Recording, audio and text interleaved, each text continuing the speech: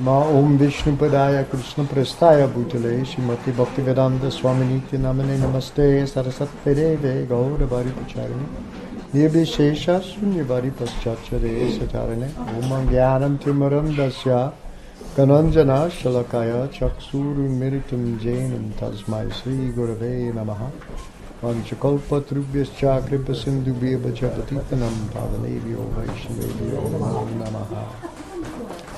So we're at the beginning of a new month. This is Katyayani Vrata month, which means last month was Kartika, month of Kartik. We are supposed to do something to increase our devotional activities, the Kartika Vrata. If you're really on top of your game, you chant 64 rounds a day. Which I always thought it takes about 7 or 8 hours, but somebody was telling me the other day they can do 64 rounds in 5 hours. I don't know how. Really fast, you know. But they call that 1 lakh of names, 100,000 names. It's an approximation. It's not exactly 100,000, but 1 lakh of names, we chant.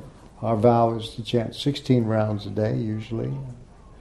It's also sometimes called 4 granthas. A grantha means group. That means 4 rounds is a grantha. So 16 rounds is 4 granthas. So 64 rounds is 16 granthas. I did it once back in the year 2000 in Vrindavan. There was the year I was the GBC chairman, and I knew it was going to be a rough year. We had big problems breaking, and I tried to convince the whole GBC body that we should all go to Vrindavan and sit into the Kartika Vrata together, And just as a PR move, it would have been fantastic. But anyway, so everybody's busy and committed and so many other things. So that didn't happen. But I did it. I thought, I'm going to chair them and I'll do it. And it was amazing. One of the things I learned is when you decide to do something like that Krishna makes all facilities, because suddenly, everything opened up, and we have this place in Vrindavan on the side of Govardhan Hill. It's called the Bhaktivedanta Sadhana Ashram, and they gave me the best room in the house, and really good association, and because this has this little tower. It was originally a building built by some local Maharaj, where he would go there to do his sadhana. And there's a little tower, and in the tower, there's a room where you sit and you look out the window, and there's Govardhan Hill, and you can go on the top. So I would spend the day up there, at least half the day up there, chanting early in the morning. And I found out I'd chant 16 rounds before Mangalarti. I'd go to Mangalarti and Tulsi Puja, nothing else. And then before breakfast, had another 16 rounds done, and it was. And then I had half of the afternoon for politics and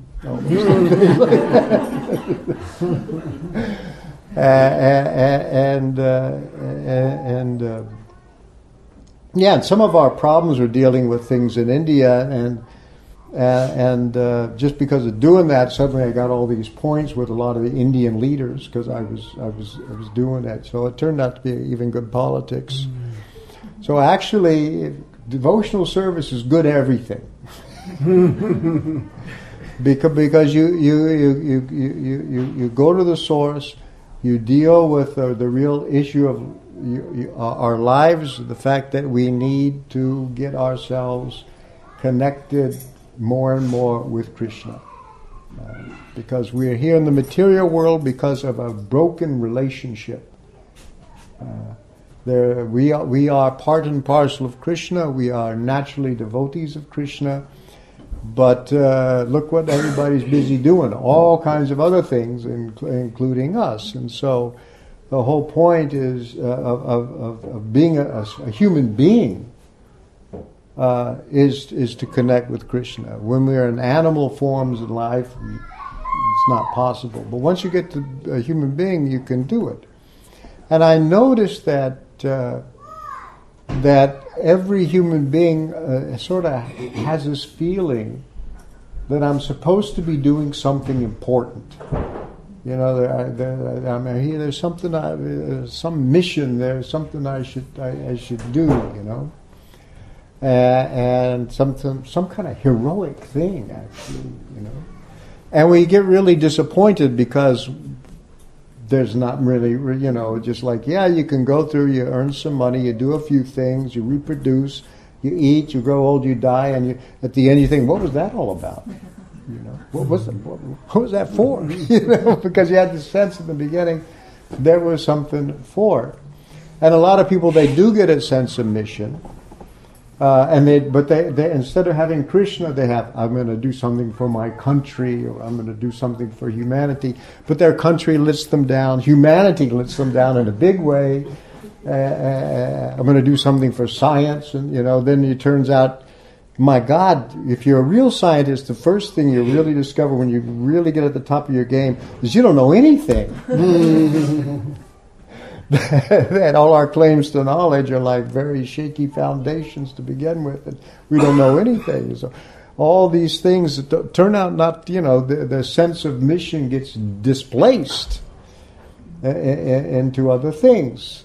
But when it's placed on Krishna, then that's what it's for. That's for, well, even if you don't know about Krishna, but what it really is about is spiritual advancement. You want to get better, but people don't know what this is, where it goes. But the thing is, as Prabhupada put it, human life is meant for self-realization. It's meant for self-realization. And if you begin in that way, even if you don't get very far, at least that will continue. You know, if you've made that beginning, it will continue. That you take birth again as a human being because you've done what you're supposed to do with something the crickets can't do or the birds can't do. You know, you can something special, and then you can get a human life again. I always think of these athletes, you know, they do something really great, but if you really want to be a weightlifter, be an ant. They can live so many times, you know. You like to get into airplanes and fly fast and do tricks, you know, man, be a mosquito. No, I mean, all that stuff is available for much more talented arrangements for these kind of things, you know. So this is what to use it for something, for self-realization, and we are very fortunate because at least we are, first of all, acquainted with that idea, and to me, to have somebody be able to explain it like Srila Prabhupada, you know, to put it in universal terms, you know. I mean, it was presented to me when I was a kid, you know. You have to accept Jesus Christ in your heart as your personal Savior. And it really is about self-realization, but nobody kind of put it that way. And because it's not that way, somehow you go through the right motions and you believe the right thing, you're saved. You know, that's basically what it is. You check off all the boxes and you're okay, and that misses the boat too. You know, and you can do the same thing in the Hare Krishna movement, by the way. I mean, it's been people managed, but the real project of self-realization has been laid out to me so scientifically, in the sense that we really know what to do. We really know what are the steps to take. We know how to measure spiritual progress. We want to see, first of all, we learn how to identify this is the mode of goodness, this is the mode of passion, this is the mode of ignorance. We want to see the mode of passion and the mode of ignorance decrease. We know how to identify those things that belong to those modes, and we look at ourselves and they're there. Because, of course, we did take birth. If we were successful in our last life, we wouldn't be here. So Prabhupada told us once, he says that devotional service is a continuation from our previous life. And I was like, great, man, I was devoting my life. And then I realized, it took me a while to finally dawn on me, wait a minute, it means I blew it.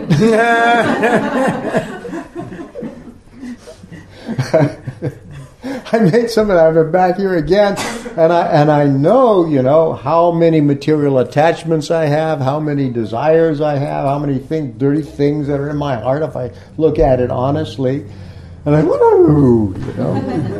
know why I blew it, because it's still there. These desires to enjoy in this world and all this other kind of stuff, and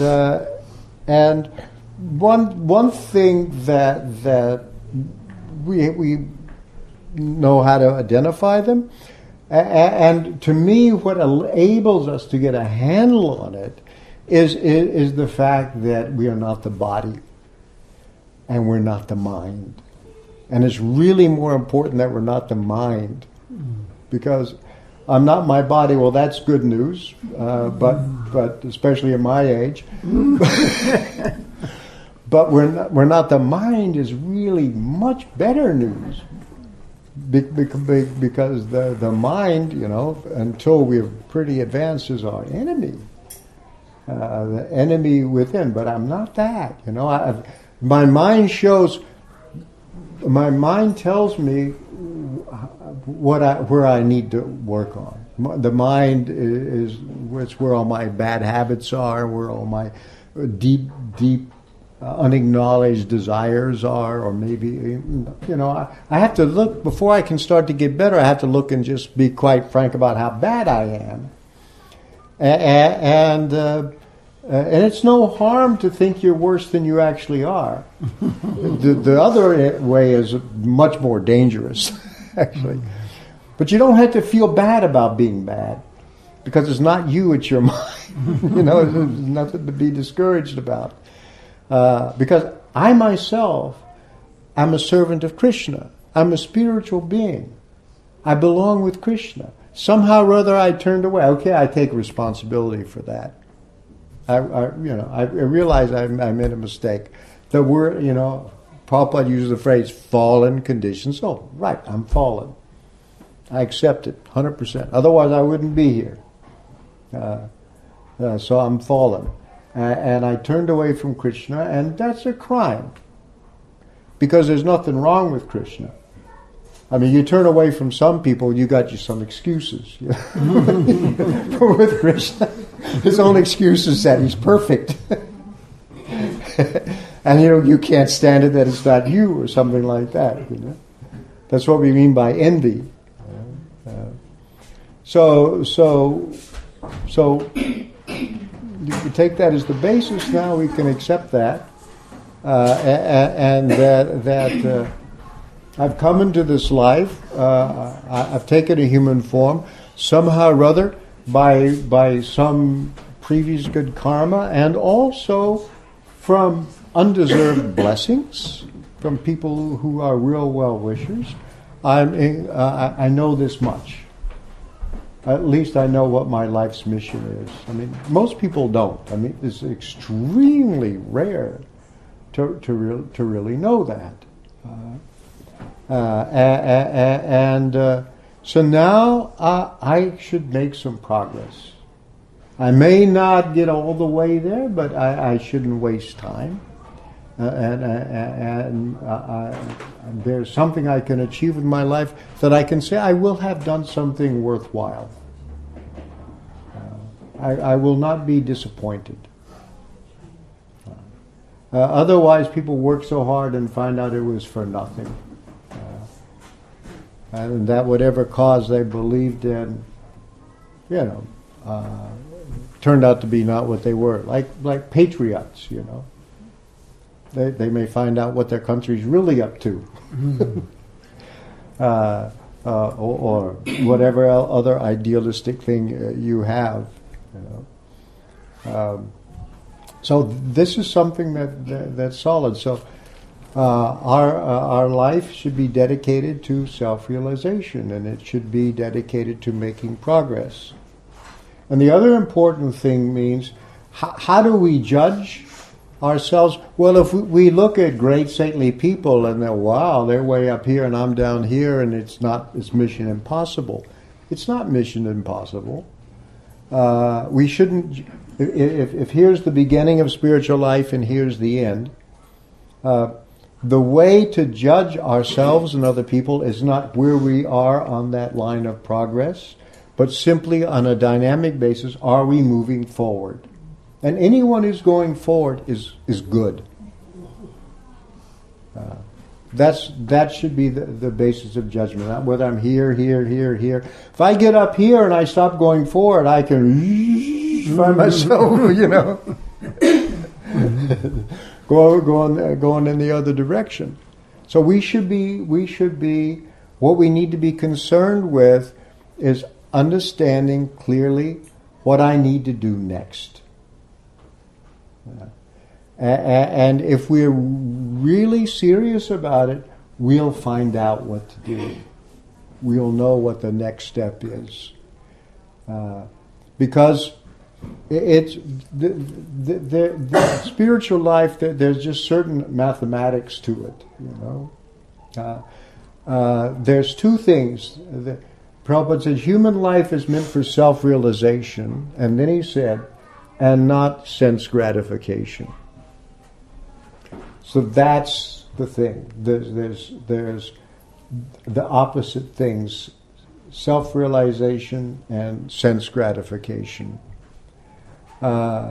Most people who have a religion or something like that, they don't really understand this so well.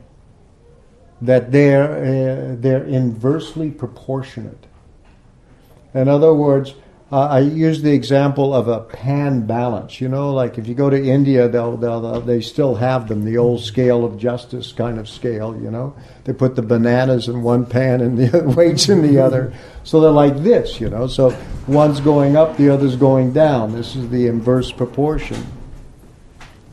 So if I put on this side sense gratification of all kinds of different kinds of sense gratification, subtle and gross, and on this side self-realization of spiritual progress, this is the inverse proportion. That if self-realization is going up, sense gratification is going down, and if sense gratification is going up, self-realization is going down. This does not happen. Where they're both going up together, That's what everybody's hoping sometimes, that we can do both at the same time. They say balance. Let's be balanced, right? Nope, this is the law. This is the law. So when we take vows, like the Kartika, when we do something extra, that we find a special time, let me do that. But during times like that, we should solidify some progress. I mean, it's true, usually our progress in spiritual life is not a smooth curve upward like that, and it's sort of like this and back a little bit and up and down and up. But the general direction, you take the average, it should be going up. And if we go up for a while, Kartika, I did 1 month, 64 rounds. I made a lot of progress. Then as soon as I got home, man, I had to catch up. And all the TV series I missed out on or something. You go up. But you can back up again. So unfortunately it's like that. We know. But don't forget the goal. And the thing is, to me, what it's about, because this isn't a do-it-yourself project for us. There are spiritual paths where it is basically a do-it-yourself project, like a classic Sankhya Yoga or Stanga Yoga is basically do-it-yourself. You may get a little help from people on the side, but basically it's up to you to make your spiritual progress. But we are dealing with Krishna. And the fact is that we are trying to reestablish a relationship. And it's not a lonely thing. Like when we do like our classic practice that looks most like yoga is just chanting God's names. Right? So what does that mean? That here first of all, there already is some real mercy that I can chant God's names. When I was in graduate school in religious studies, one of my professors happened to mention in a class, he said, the real question, he said, is not whether or not God exists, but is God available? And I never forgot that, because when I thought about it, well, if God exists and is not available, what difference does it make? And if he is available, that takes care of the existence problem, So, and I remember that when I first encountered Krishna devotees, because how is God available? Well, right here, Hare Krishna, Krishna Krishna, Hare Hare, Hare Rama, Rama Rama, Hare. As simple as that. In the form of his name, God, Krishna and Krishna's name are the same. And that's really accessible. And anyone can do it. Like say, for example, in the Christian church, the Roman Catholic Church, God is really available in the form of a little communion wafer that you can take, and they say, behold the Lamb of God who takes away the sins of the world, and you put them in your mouth. That's available. But not everybody can walk in and do that either. But we here for Krishna, you take it, It's here. It's for everybody.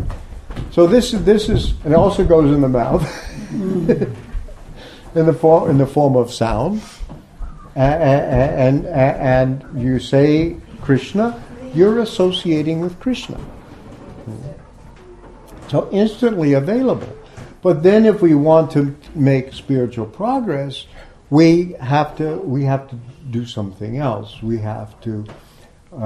There's a sadhana. There's a practice. We should chant the Hare Krishna mantra with a vow. We start to get serious. And we should chant while paying attention, or at least trying to pay attention. If Krishna is there in the form of his names, and I pay attention, then we'll start to feel a difference. We'll see something happen. When I first chanted Hare Krishna, I just wanted to see what was happening. It was a good idea. Let me try it, see what was happening. These were the days when we were taking all kinds of heavy-duty chemicals for spiritual advancement, so this seemed pretty harmless. So I got some beads and I sat down and chanted, and things started to happen. And things, because at least I had come to this point in my life where I thought, well, I understood that all religions had what seemed to me to be their highest level in common. What Buddha said is when he said that life is suffering, and the cause of the suffering is our desires, our cravings, our attachments. And I could understand that. And then he said you have to extirpate these desires. Well, just try it sometimes, Well, I made a few attempts at it and didn't get very far. I couldn't even give up cigarettes, and what to speak of other things. So it was, not so easy to give up desires. But then I started chanting, and those desires began to increase. I was amazed that it was working. I didn't know if I believed it. The devotees were just weirder than anybody I'd ever met, and not so welcoming in those days. They're always on your case. But so it was working, and I didn't know how, I didn't know why, but it was working. And I think because at least I had this at that time, at least this desire for spiritual progress, for self-realization, and I was really serious about it when I was chanting, and it was that seriousness. So what it really means is actually when we are calling out when we chant the Hare Krishna mantra, these are names and they're in the vocative case. We always say, "Oh Krishna, oh Rama." Now, we don't do that anymore in English, but they used to do in those days. Hey would be more like it. Hey Krishna. It's calling. It's addressing. It's calling Krishna. And what we are asking for is a relationship. We're trying to restore a broken relationship. And the more we can do that with sincerity, the more also Krishna is working from the other end. He also wants a relationship. He never broke it, actually. It's 100% our fault, you know. It's not like you go to the marriage counselor and say, well, there's fault on both sides. You know, it's not like that at all. It's 100% our fault. That's one of the things you have to come to terms with, the fact that Krishna, his only imperfection is that he's perfect. So it's all our fault. You have to just swallow that. Say, okay, this is what it means to be a fallen soul. If it wasn't my fault, I wouldn't be here in this world.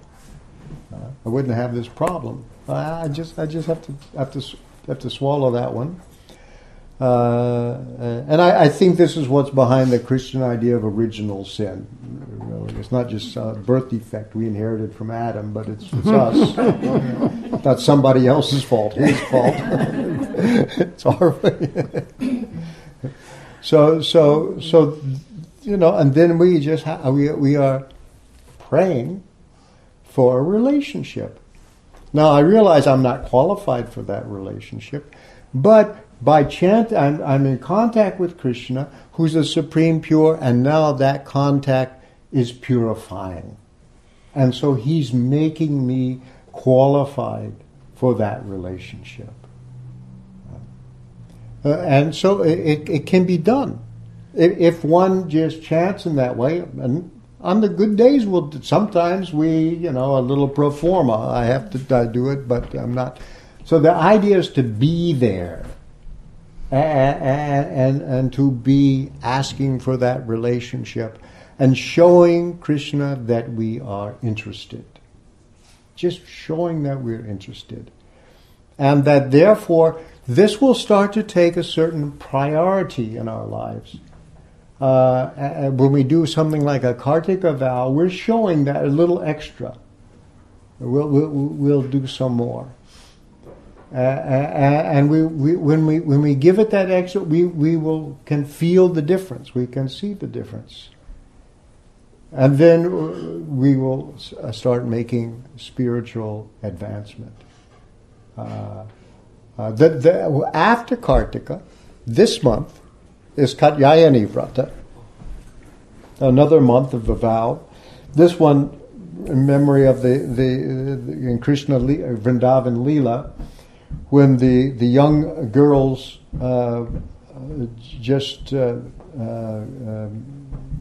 Kumaris, unmarried girls in those days were very young, and they didn't pick their own husbands, by the way. I mean, that was not, that wasn't the system, only until very recently, actually, in human life.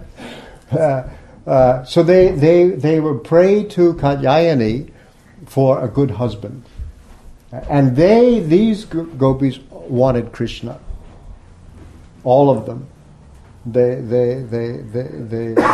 prayed to Krishna, and Krishna at the end fulfills their desire in a way maybe they didn't expect, but it happened.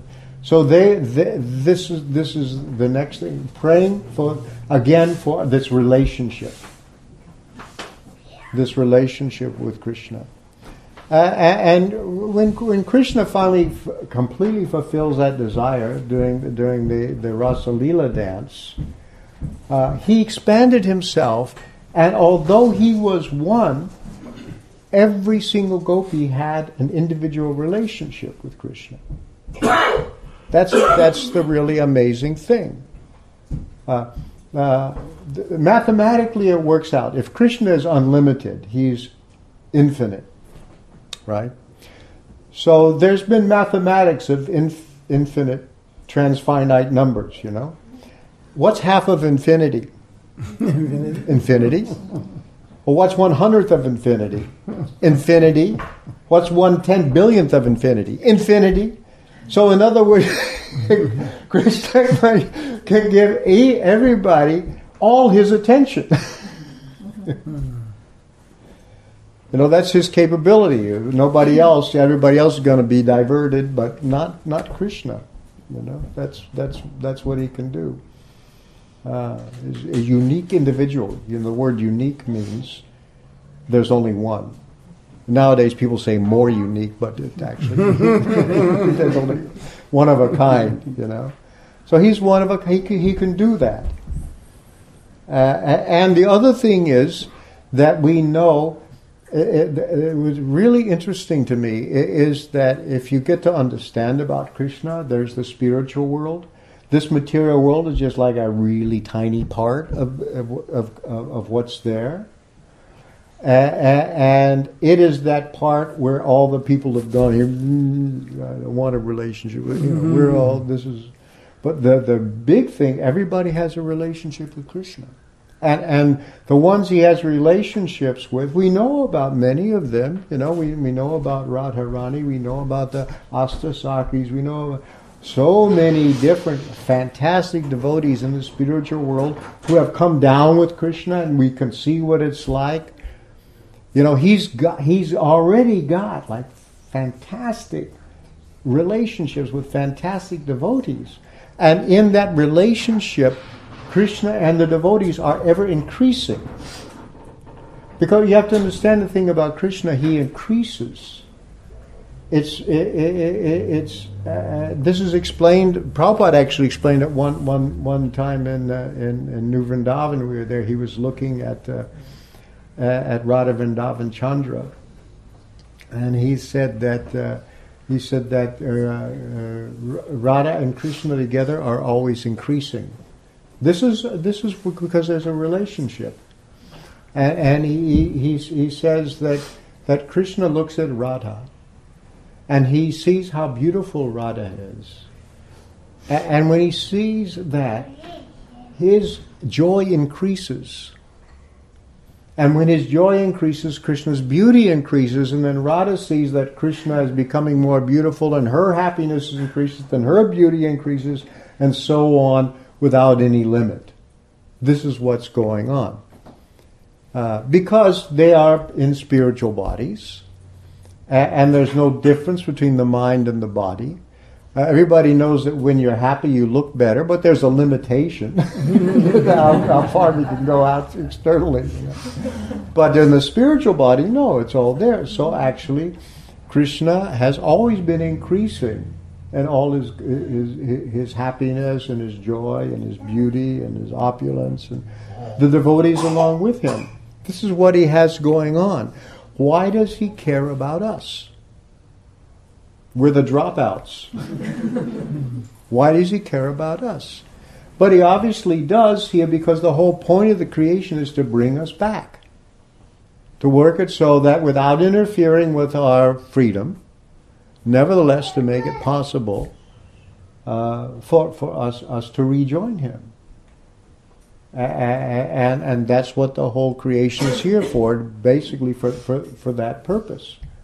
And for that purpose, he comes again and again and again and again and doesn't quit.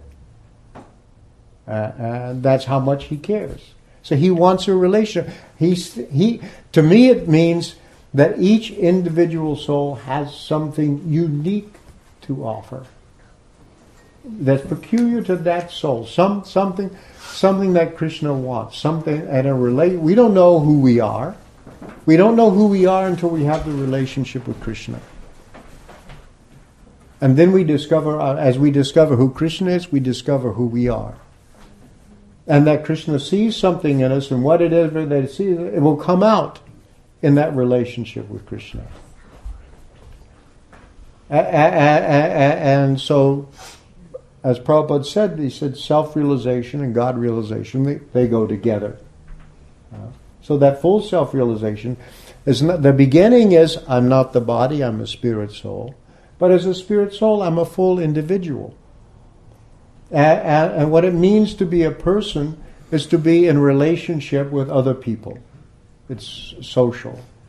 And we have our identity as persons because of our relationships we've sustained with other people. So when we start to have relationships with spiritual people, then that spiritual identity will come out. And especially with Krishna, and then with Krishna's devotees. So Krishna is supremely social.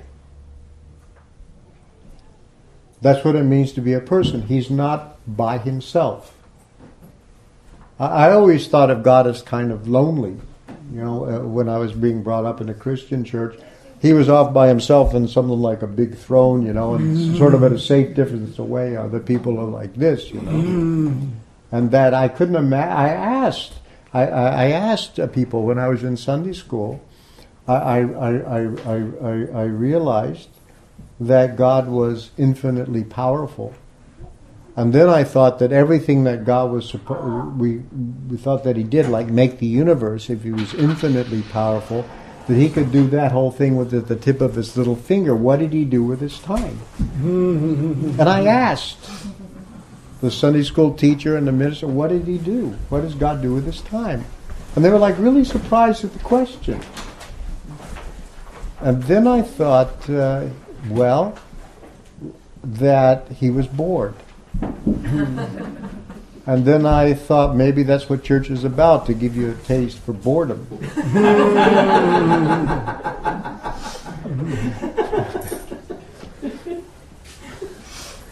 But no, He's really got something going, He's got these social relationships, which is always more and more interesting. The things that He's doing and the things that are going on, and funnier and funnier jokes and all those things. Krishna can do all that, and that He wants us to join. We have something to contribute. Whatever it is, I don't know, but he sees something there. Maybe I don't know what it is, but we'll find out. So this is when Prabhupada described Krishna consciousness, he says it is easy and sublime. Now, usually these two things do not go together. If something is easy, it's not worth much. Something is sublime is very difficult. But Krishna consciousness is easy in the sense that you can get aboard. You can immediately get connected. There's a few simple things we have to do right in the beginning, and then we will go on. But it will take us as far as you can go. Yeah, we have that opportunity. And so we're fortunate, especially we have the particular gift of Lord Chaitanya, which is to make it possible for people like me to read the Bhagavad Gita, to read the Vedas, to chant Hare Krishna. I mean, this used to be so restricted, in the old days. Very restricted. You had to be born in a Brahminical family in a male body, and on and on and on. There were so many restrictions.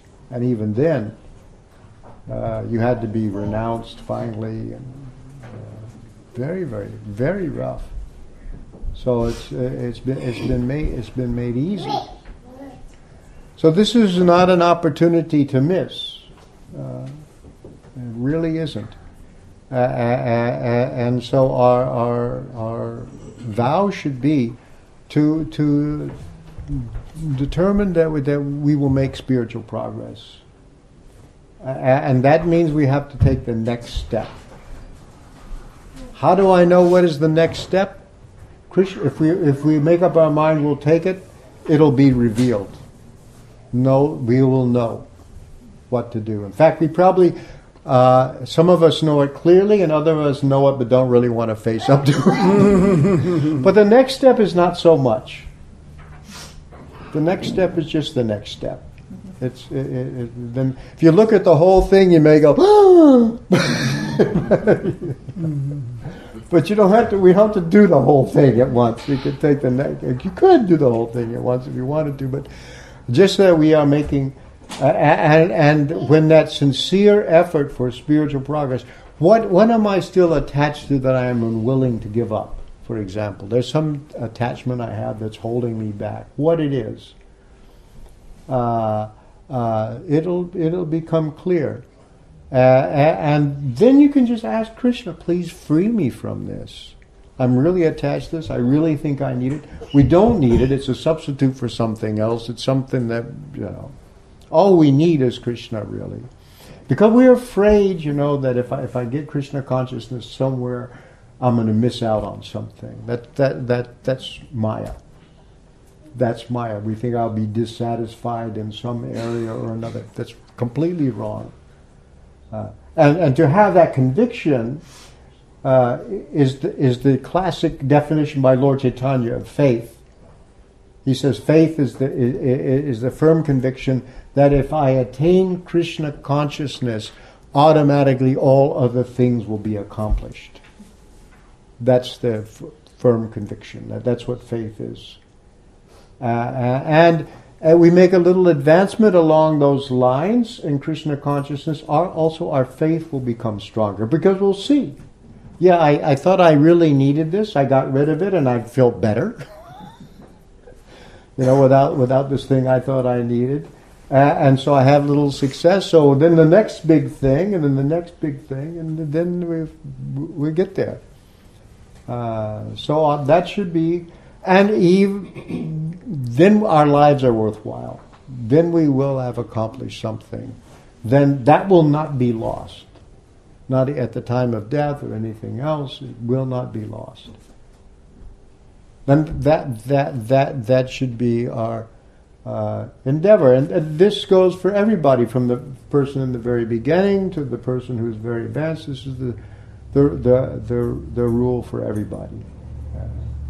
And so this is how we should really be. This should be the effort that we make. And if we think I can't make that effort because of this or that, if we just keep trying, Krishna will show. It'll become possible. It's not undoable. That we'll discover. Okay, maybe I'll stop there. And yes, Hari. It was such a very wonderful description of Krishna and our relationship with him, and that broken relationship, and the methodology to reestablish it. And I really appreciate that. But I guess there's so many questions that come in mind, but ultimately, because the method is there, it seems to me to stay steady like that on that path, you need association. And that is the root of my question. How do we keep that association which nurtures us, which keeps us always knowing that we're moving forward? Yeah, that's true. One needs some association with people who are similarly interested. Just have that interest, and those are the relationships we need to sustain. And so also we have to appreciate for people simply because they have that interest, because most of us here are not perfect. Most of us have defects and problems. You have to look past that. That's just the Maya part. You can get past that, and you have to look at the fact that this is a person whose commitment is to spiritual advancement, and that's the one thing that you should try to associate with those kinds of people who are have this commitment to advancing spiritually. That's what's necessary. And if you want that association needed, Krishna will also provide it. It will be there. And again, there's some associations sometimes you need to avoid.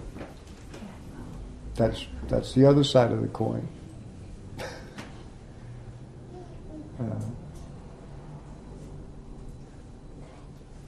Yeah, go ahead. I didn't answer your question yet, right? You're answering nicely, but I'm thinking from the perspective of people who live outside.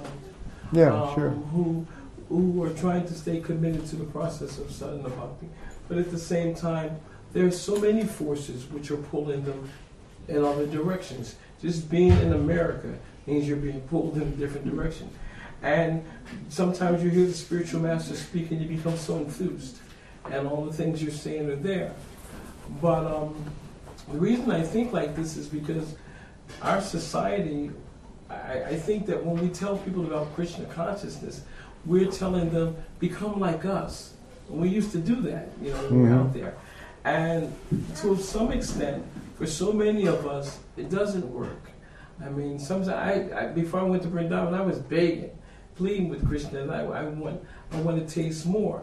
So to the extent it's not working, that we can trace back and see things that we're doing wrong. Mm-hmm. But the only thing I was tracing in the process that you need is that association to stay strong. And you said something very significant. You said appreciate, and that is so huge. You said we should appreciate the association that we have. Those people that come around, instead of seeing our imperfections, see that we're good. So I'm just trying to see how collectively we can become stronger. Yeah, but which we do? What's the reference of we? Well, me. Well, I'm sorry. First, yourself. I'm saying me. Yeah. Uh-huh. But when I ask for me, I mean I could become stronger because you gave a premise of wanting to be sincere. That's right. And in this process, so I say me first.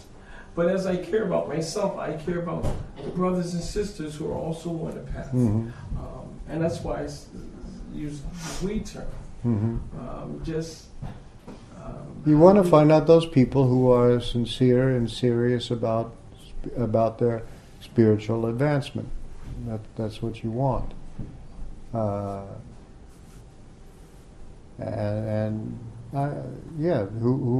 encourage you in that way. And maybe even inspire us to do more along those lines. But it's true, we're in America, and the current of America is against it. There's no time, if you're a good American, for spiritual life. It all gets gobbled up with other things. It's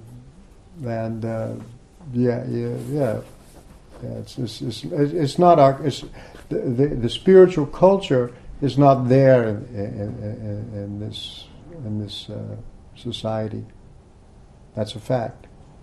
So that sense is going against the grain. So you really have to find out those people who are truly interested.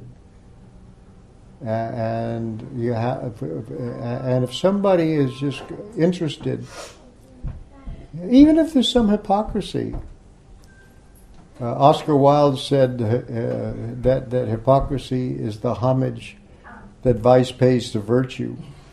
So at least there's some homage. A little recognition,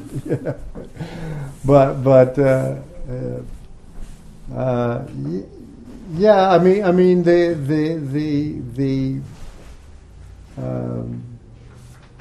anyway, I just think that we want to get ourselves in relationship with people who are encouraging in that direction. They may not be perfect; they're not going to be perfect, but at least that interest is there.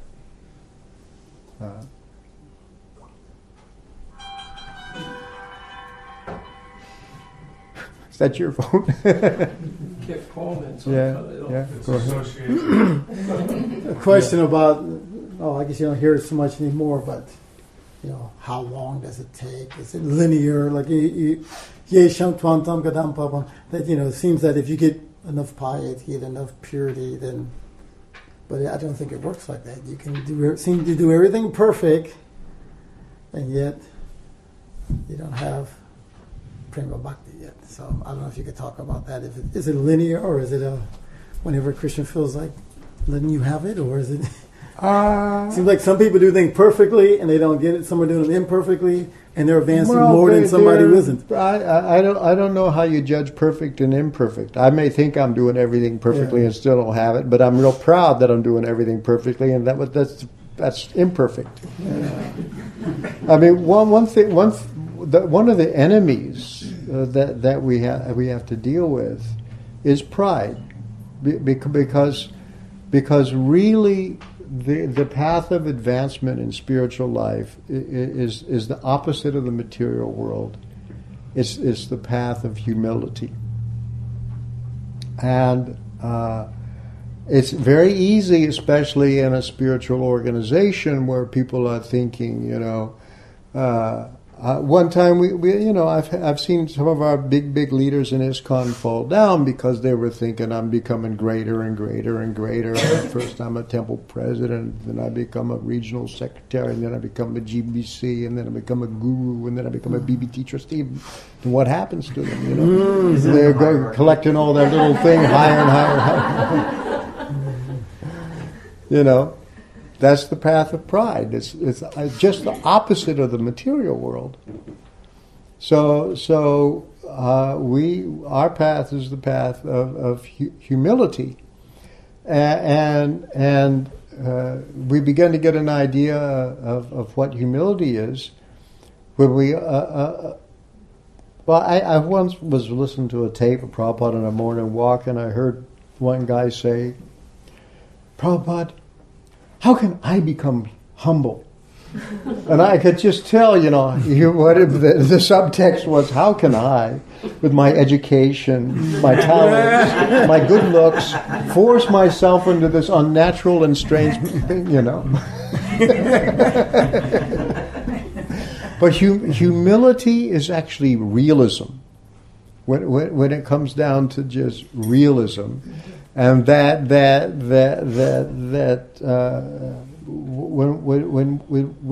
one comes to that idea, when I look at myself and I just can see nothing that I did right, then you're getting there. The idea that I did everything perfectly but didn't make it, then I should say, what did I do wrong? To me, what really Srila Prabhupada, when he describes himself, and he's done this in public, he says, and several times he said, when I was a young man, my spiritual master told me that I should preach in English. That means basically preach to the world or to the West. I should preach in English. He said, but I was so attached to family and business, but I couldn't do anything until I was an old man. So he told me when I was very young, and then finally he forced me. So now I'm 70 years old, I'm finally doing what he said. I thought, I'm so old now, let me just try something and see what happens. And I've tried a little bit, and because I at least tried something, my spiritual master has sent you American boys and girls, and now you're helping me, so now here at the fag end of my life, I can do something to please my spiritual life. That's my spiritual master. That's how how he saw it. That's how he saw it. That's how he looked at it. That actually, what he did, one thing, he just depended on the spiritual master. I take the order of my spiritual master, and I'll just try to do something, even though it's mission impossible. Because that order to preach in the West was actually given by Bhaktisiddhanta to very accomplished and educated Brahminical leaders. And Prabhupada was not a leader. He was a householder. And the Gaudiya Math, their organization was all brahmacharis and sannyasis, and he was an outsider. I remember very early on, when I was a new devotee, one of our leaders telling us that they met some of Prabhupada's godbrothers, and they said, "Oh, he was never very important," and it was true. From their point of view, they had a big organization. It was a very triumphant. They spread, in a very short time. There was temples all over India and even Burma, and then in 1933 they sent people to England and all that other kind of stuff. Prabhupada was a householder. As Prabhupada put it, I was a rotten householder. He was a rotten householder. So he said he was a guy off on the side. But he got this order, and he just determined, he told it, that the one thing he did was, I'll take this here. He told me to do it. Let me try. And so by then, his after Bhaktisiddhanta left, his movement split into factions, and they lost their unified effort. But Prabhupada started. He started Back to Godhead magazine in English in 1944. Just to start writing in English, which what a spiritual master did. When he started his organization, they took Bhaktisiddhanta's periodical, Sajjanatoshini, a Bengali periodical, which was his main preaching organization, because in the 19th century in England and America, these journals were a major venue for intellectual advancement and conversation and so on. There were so many of these periodicals and journals, and all the latest writing was going on that way. And they did the same. So he did the same thing in India. He had the Sajjanatoshini. Bhaktisiddhanta inherited it and turned it into an English language publication called The Harmonist. They said this is a rough translation of Sajjanatoshini. And so he changed their main magazine into an English, because they were looking, this was in, I think, 23 or something like that, 25, I forgot the date. They're looking forward to preaching, doing world preaching. And they started to send copies of it out to England. That's what they did. So Prabhupada did the same thing. He started with an English language publication, just to practice, writing in English and doing it. And then, of course, before in 1933, before they sent preachers to England, they had a book. It was actually a proposed 3-volume. The third volume, I don't know if it was ever written, but the second volume was only published 10 years ago. But they had one volume of the Sri Krishna Chaitanya, the whole Gaudiya Math worked on.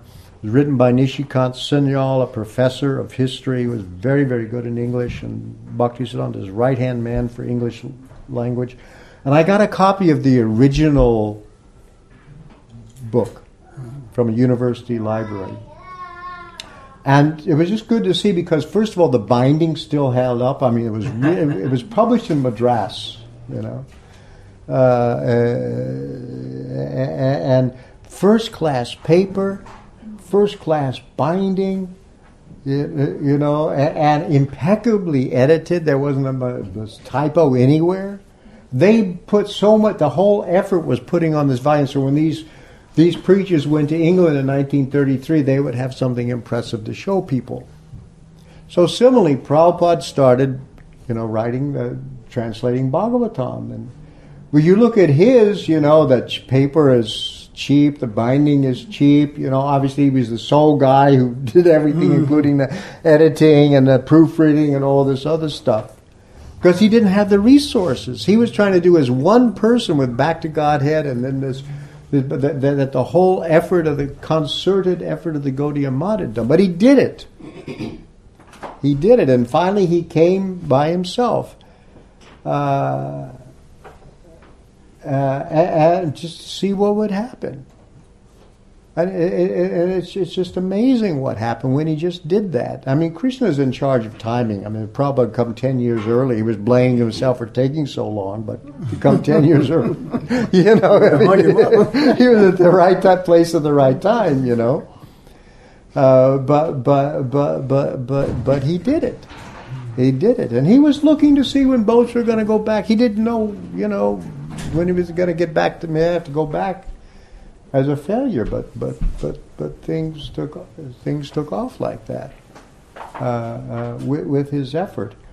And he said, you know, only one thing's to my credit: I haven't done anything miraculous. I've just always remained the servant. So he just took that position that the credit is Bhaktisiddhanta's mercy, and he's doing this, and basically, where he started up again where they stopped, and there was a hiatus. And what happened to hiatus? Well, World War II, for example. You know, I mean, that was like, maybe there needed to be a break. I don't know. I said Krishna's in charge of all that stuff, but that's what he did. But his power was actually the power of humility, of being the servant. And that anything that's accomplished is accomplished by Krishna's grace. Without that, I'm nothing. I can't do anything. And Krishna's grace comes to somebody who just becomes the servant of the servant, of the servant of the servant. You know, it's the path of humility. That's the hardest thing, I think, for people to understand about spiritual life. It's the opposite of the material world, where is the path of pride.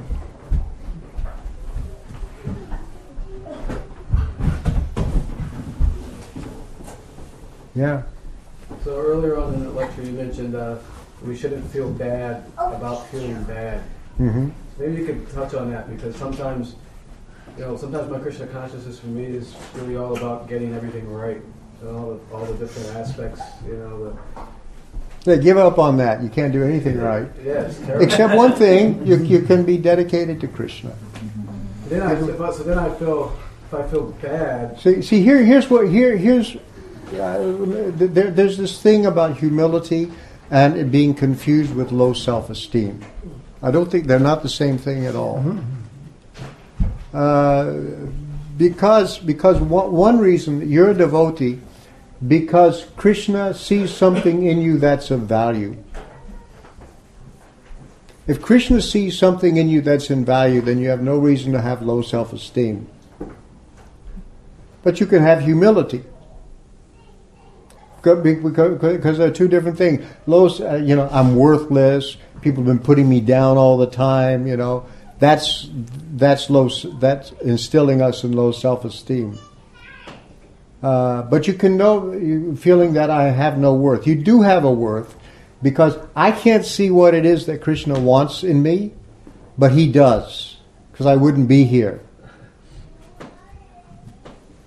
That's why you should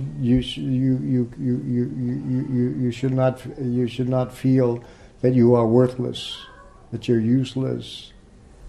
You have to have a certain amount of, at least self-esteem of that kind in order to be humble. Because false ego is a compensation for, overcompensation for what you are actually hating yourself about yourself. That's what a false ego is. It's building up an artificial big deal.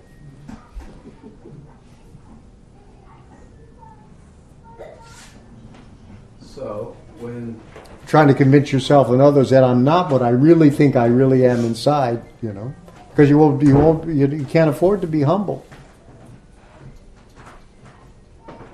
So the statement you made about not feeling bad about feeling bad. I mean, how do I wrestle with that in my mind? Because that's what you said. Like, we shouldn't feel bad about feeling bad. So what if because I need to be honest that I'm here in this material world and I've taken birth again because I have all kinds of material desires.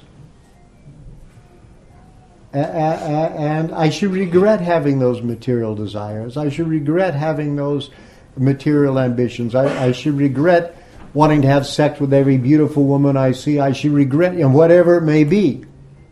that I want, that I'm avid for, that I'm greedy for, I should regret that. And I should just accept, yeah, okay, I'm a fallen soul. Nevertheless, you're where you are because Krishna has brought you this far. Somebody, Srila Prabhupada, other people have moved heaven and earth to get you here. And me. You know what an effort it is the effort that's been spent by Krishna and Krishna's devotees to bring us this far? They care about us. So you have no right to think you're worthless. Even if you don't know what it is. That's worth.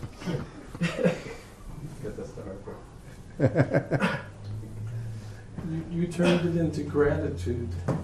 Yeah, that's right. Yeah. It's gratitude, and for and so the natural way of gratitude is to be thankful for all those people who have helped me. I didn't do anything to deserve it. When you look just in our historic time and you see the effort that Bhaktisiddhanta made, that Bhaktivinoda Thakur made, that Srila Prabhupada made, you see the effort, how hard they worked for us. They did it for us. So they must think it worthwhile.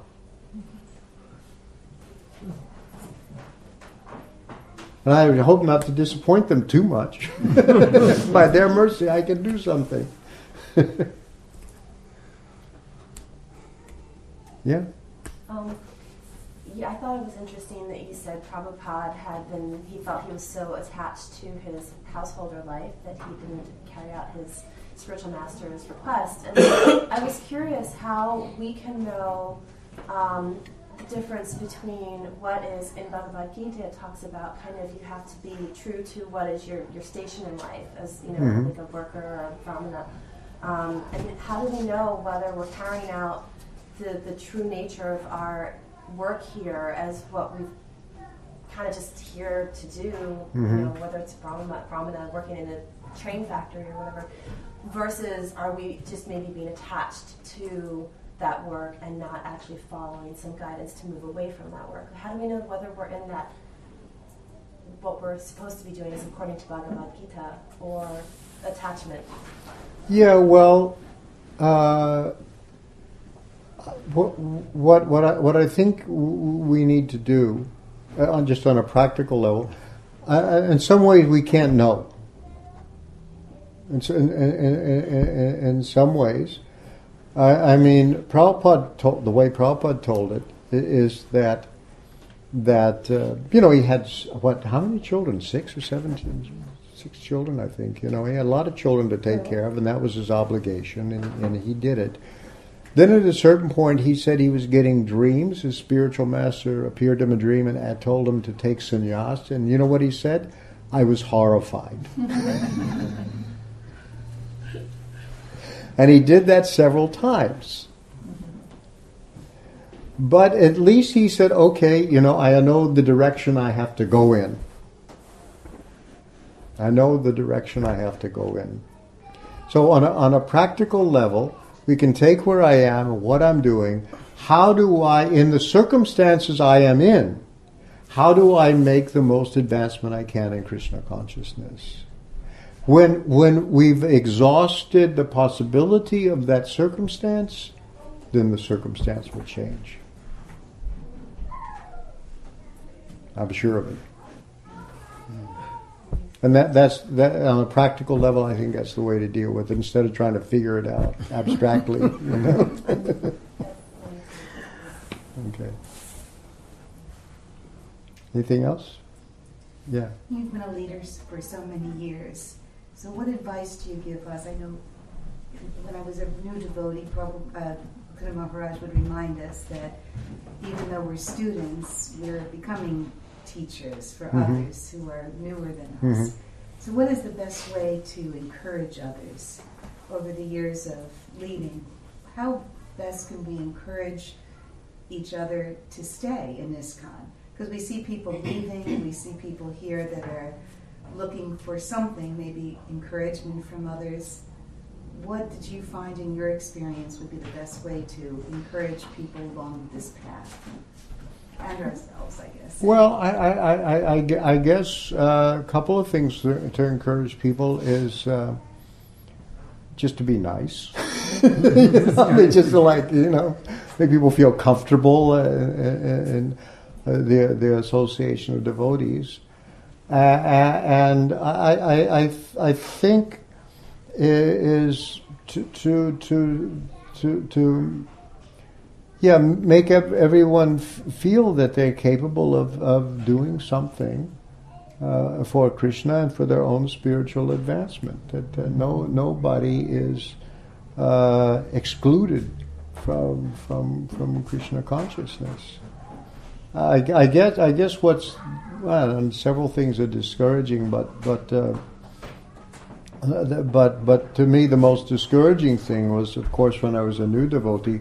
So when I saw people that had been devotees many years before me leave and give up and things like that, and so I couldn't understand that why they would do that. But somehow I thought, my God, can that happen to me? And the only thing I didn't think of is I realized that things can go wrong. You can be apparently very advanced or apparently practicing for a long time and then fall away. I wanted to find out what that is and what are the laws of spiritual life, and we know what they are. And sometimes Prabhupada himself, when he was asked the same question, he said, you've declared war on Maya, and when there's a war, there are casualties. So some people will fall away. Now, I don't think those people are lost forever. I think they've made some tangible advancement. And we know the process is that basically we have to cultivate the holy name while trying to give up offenses.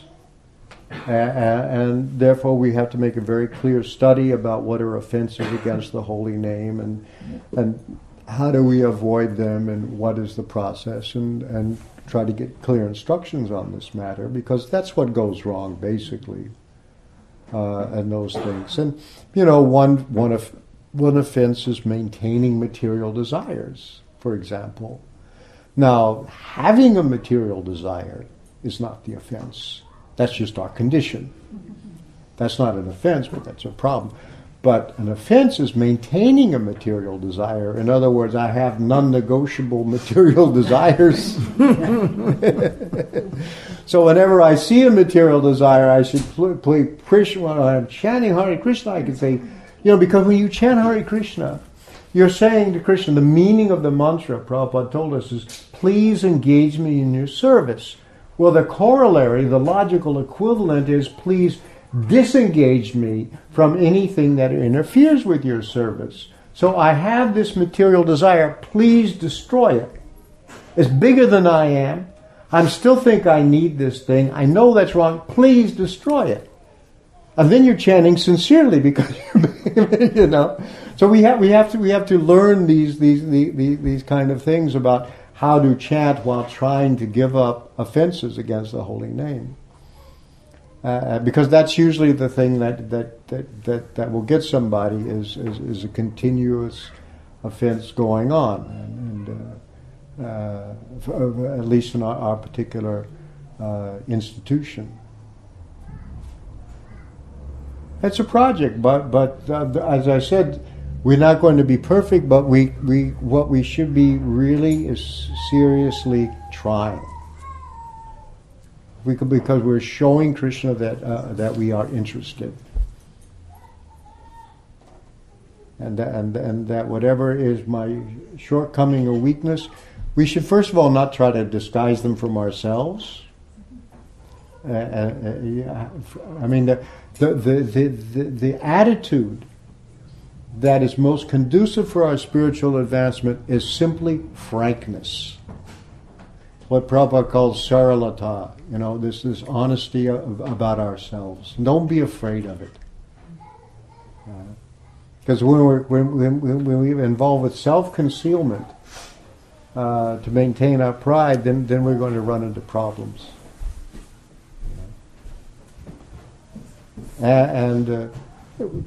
Sometimes you think about this problem is so big it can never be overcome. That's not true. I'm so bad I can never be saved. That's not true. I remember I used to when somebody give a lecture, they say, anybody have any doubts? Ask. Well, I had some doubts that I didn't ask because I thought they wouldn't be able to answer them. And then somebody would say something, oh, that would clear that up accidentally, so you at least that sort of basic honesty with oneself is a requirement. That's why I'm saying you should at least have some self-esteem that you're not so bad as it looks. Because I'm not my mind. I'm a devotee of Krishna. I've got this mind. Yeah, okay, that's my problem. Because that's what we bring with us. When we leave the body and we take birth again, we bring the subtle body with us, and that means the mind is that's our inheritance from our past, and that's why it's full of all kinds of desires and basements and sub-basements and all that kind of stuff. We brought it with us. So, but it's not us. So better than just I'm not the body, I'm not the mind also. I'm not this mind. That's really great news. And then Krishna says this in the 6th chapter, the mind is the enemy. We're living in this body with our enemy. Until the mind is overcome, conquered, then it becomes the friend. But that's what's hard, to get there. Anything else? Maybe we've used up our time, right? It's 4 o'clock. Yeah, Hari. You started the lecture with we abandoned the relationship with Krishna. It was our fault. And that this chanting is an attempt to reestablish a relationship with Krishna. And I'm wondering, how is it that we can really see the holy name as a person? I personally find myself from time to time having a problem not really seeing that this is Krishna. So I pray to him, but I don't see him as Krishna like I do the deity or something. So what am I doing wrong? Well, they just have to persist, To me, it's just a matter of paying attention. You just have to pay attention. And then Krishna's name is revealed. Just the name is revealed. I mean, just the name itself has got to be revealed. Because Nama Chintamani Krishnas, right? The name of Krishna is called Chintamani. Chintamani means a spiritual gem.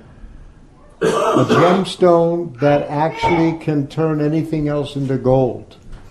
That's when you say the word Hare or Krishna, that is that gem. It's not yet the person, but at least it has those kinds of infinite spiritual richness just in those 2 syllables, Krishna. It's there. Chaitanya Rasa Vigraha. Then Krishna's form is revealed. Then Krishna's pastimes in sequence like that. So first the name. Just the name itself contains all spiritual richness. And as we try to chant, and to me, pay attention to the holy name and to chant, when we chant the Hare Krishna mantra, Bhaktivinoda Thakur in the Harinam Chintamani tells us that the offense from which all other offenses spring, the seed bed from which they all grow, is inattentiveness while chanting, pramadaha. And so the remedy for that is when the mind wanders, bring it back. And then the more the attention can be focused on the holy name, and as if our mind wanders and bring it back, then at least we're chanting on the clearing stage. If we just let the mind wander and start, tripping out and getting so many interesting ideas and solving other problems, and while we're chanting, then that's just namaparad. It's just it won't do anything. But if we are trying, when we are trying to focus the mind, pay attention to the holy name. When it wanders, we bring it back. Then the potencies of the holy name are then released to work.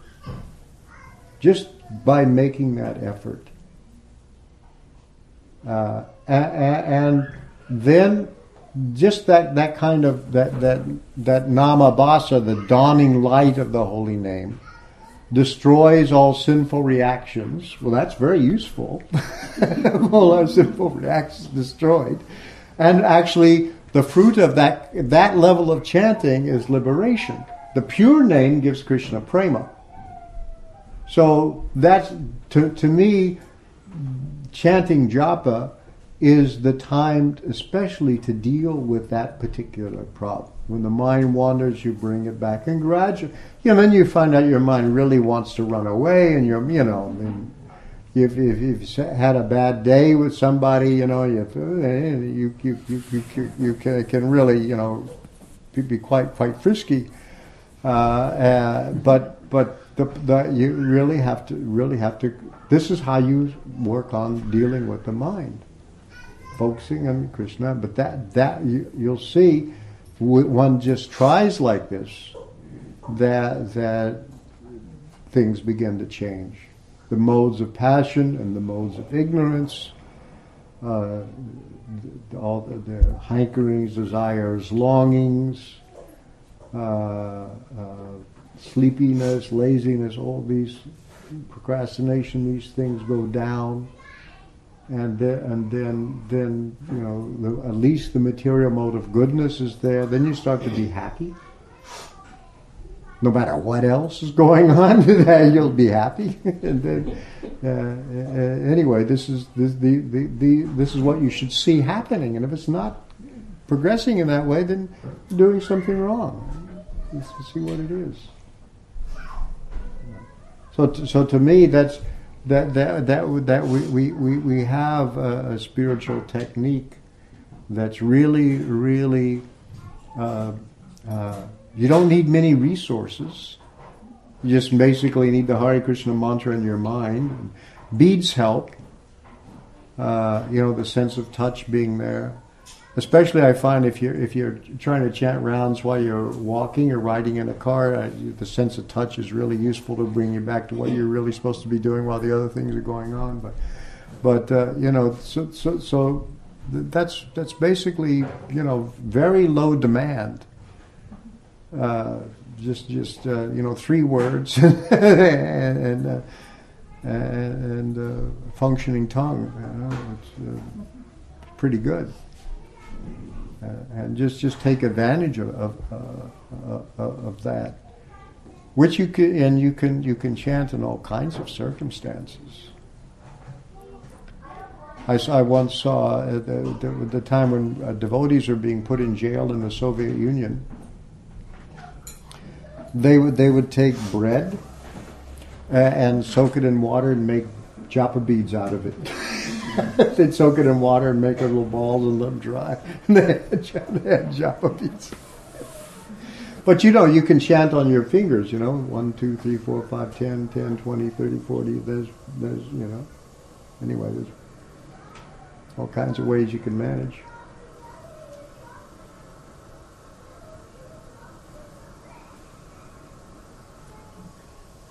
Anything else? Okay, thank you very much. Hare Krishna. Srila Prabhupada ki. Jai. His Grace Surrender Sutta Guru ki. Jai.